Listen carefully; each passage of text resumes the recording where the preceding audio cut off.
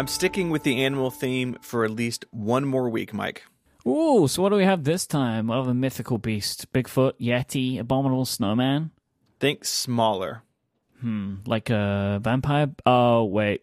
Okay, I see the name of the document. I know what we're doing. Today, we are talking about some talented squirrels. Small animals with big hearts and even bigger internet presences. Okay.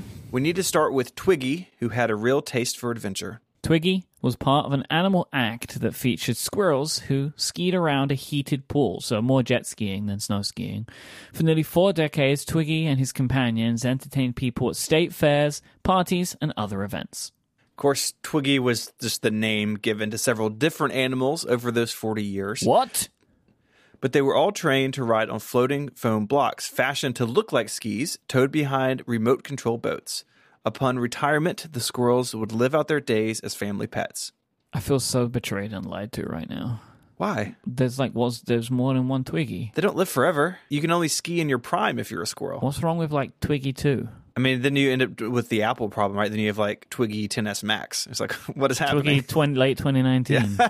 The act began in 1979 by Chuck and Luann Best and was quickly featured on television programs, in newspapers, and later on the Internet Superhighway. The Bests lived in Sanford, Florida, and rescued an orphan squirrel after Hurricane David wreaked havoc in their area. They raised it as a family pet. I have some questions about this already. Uh-huh. 1, how did they know it was an orphan squirrel? That's a good point. The mom could have just been out for cigarettes or something. Do you ever see squirrels, hanging out together? No, they're always on their own. And why did it need to be, rescued is something that I'm intrigued to know. And then 3... well, then they just raise it as a family pet. I don't think the squirrel necessarily wanted that, but, what are you going to do? I just have questions now. Now that they've lied to me about the name, I'm questioning everything to do with this family and their squirrels. Their last name is Best. You have to trust them. They're the bests at lying about squirrels. Twiggy would ride around on their shoulders, even in the family swimming pool. The whole water skiing business started as a joke on the part of Chuck, but it soon took off as a serious enterprise, and the rest is history. Go Twiggy. What a champ. Well, Twiggy 1 at least. I can't speak for Twiggy's 2 through whatever. You've got to embrace all Twiggies, Mike. That's what we're saying. This episode of Ungeniused is brought to you by Hello. Hello make insanely comfortable buckwheat pillows. I don't know if you ever tried a buckwheat pillow, but they're pretty different from regular fluffy pillows because they support your head and neck. They don't collapse under the weight of your head like traditional pillows, and they stay cool and dry compared to others. So you don't have to flip it over to find the cool side at night. Both sides are always cool. They breathe better so they don't get all warm and humid. Plus, you can add or remove filling to suit your needs so your pillow can be just the way you like it.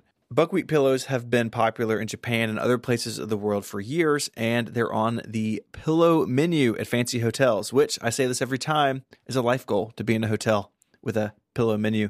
I've had a Hello pillow for quite a while now, and it really is very different. It is something, though, that I very quickly became used to, and have really come to prefer it because of that support. I really find it to be much more comfortable as I sleep and dream about squirrels on the water skis, which happens now after writing this episode. Hello is made in the U.S. with quality construction and materials. Their certified organic cotton cases are cut and sewn for durability, and the buckwheat is grown and milled here in the United States. So if you're curious to try one of these things, you can. You can sleep on it for 60 nights, and then if Hello isn't for you, just send it back for a refund. Go to hellopillow.com/ungeniused right now to get your own buckwheat pillow. That's HULLOPILLOW, hellopillow.com/ungeniused. If you buy more than one, they have a special discount for up to $20 off, depending on the size you're looking at. They have fast, free shipping with every order, and 1% of all their profits are donated to the Nature Conservancy. Give it a try, and if you don't love it, you can send it back. But I think you're going to love it, and I bet you're going to keep it. Head on over to hellopillow.com/ungenius now. Our thanks to Hello for their support of this show and Relay FM. Now we need to talk about Tommy Tucker. While Twiggy may have lived his days behind a speeding boat, Tommy was a bit more serious. Tommy was also adopted in 1942 by Zadie Bullis and her husband, Mark C. Bullis. I think it just means they stole the squirrel, but, Zadie quickly started making tiny dresses and other women's clothing for Tommy to wear. To be clear, Tommy was a male eastern gray squirrel, but we pass no judgment because, frankly, these photos are adorable. Yeah, live your best life, Tommy. You want to wear dresses? Wear dresses. Go for it. They're wonderful. The Bullis family traveled across the U.S. selling war bonds and entertaining children and adults alike with Tommy's outfits and tricks. The patriotic squirrel was often dressed in colors, flag-like colors. USA, USA, USA. Yes. Tommy was known for his laid-back personality despite a few incidents where he would bite those who handled him a little too roughly. I mean, that's how I respond if I'm handled too roughly. Indeed.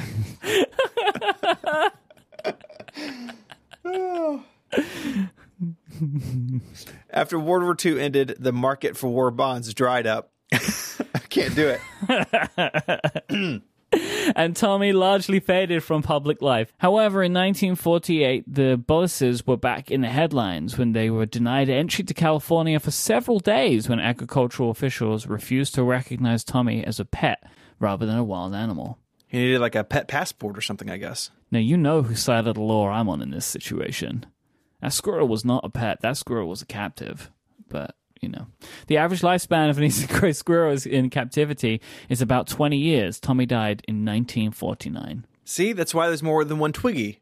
20 years, that's not long enough for a 40-year skiing career. Well, I'm fine with that, but don't lie to me. When you talk about what happened to Tommy after his death, because it gets weird. His body was stuffed and mounted with his arms outstretched so you could pull on the tiny squirrel dresses easily. I hate this. Me too. I really I don't like it. In 2005, Tommy's remains were offered to the Smithsonian, which unfortunately failed to show any interest. Oh, so no. Tommy is now on view in a display case at a law office in Prince George's County, Maryland, which, no offense, feels like a bit of a downgrade from what they were hoping to get.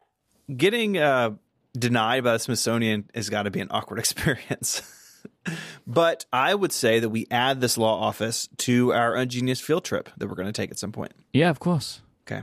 I'd like to thank Andrew for sending this in. I think he sent in the Tommy Tucker one, and then we found Twiggy. Anyways, fun to see what people are doing with squirrels. But look, don't adopt a squirrel. Let them live their squirrel lives. Don't steal a squirrel from the street or from the park or whatever. Let the squirrel live its nutty existence. Don't do it. But if you want to learn more about Twiggy and Tommy, there are some links over in the show notes, relay.fm/ungenius/94. While you're there, you can get in touch. There's an email link there, or you can find us on Twitter. The show is at Ungenius. You can find me there as ISMH, and you can follow Mike on Twitter as IMYKE. Until our next county fair, Mike, say goodbye. Goodbye. Adios.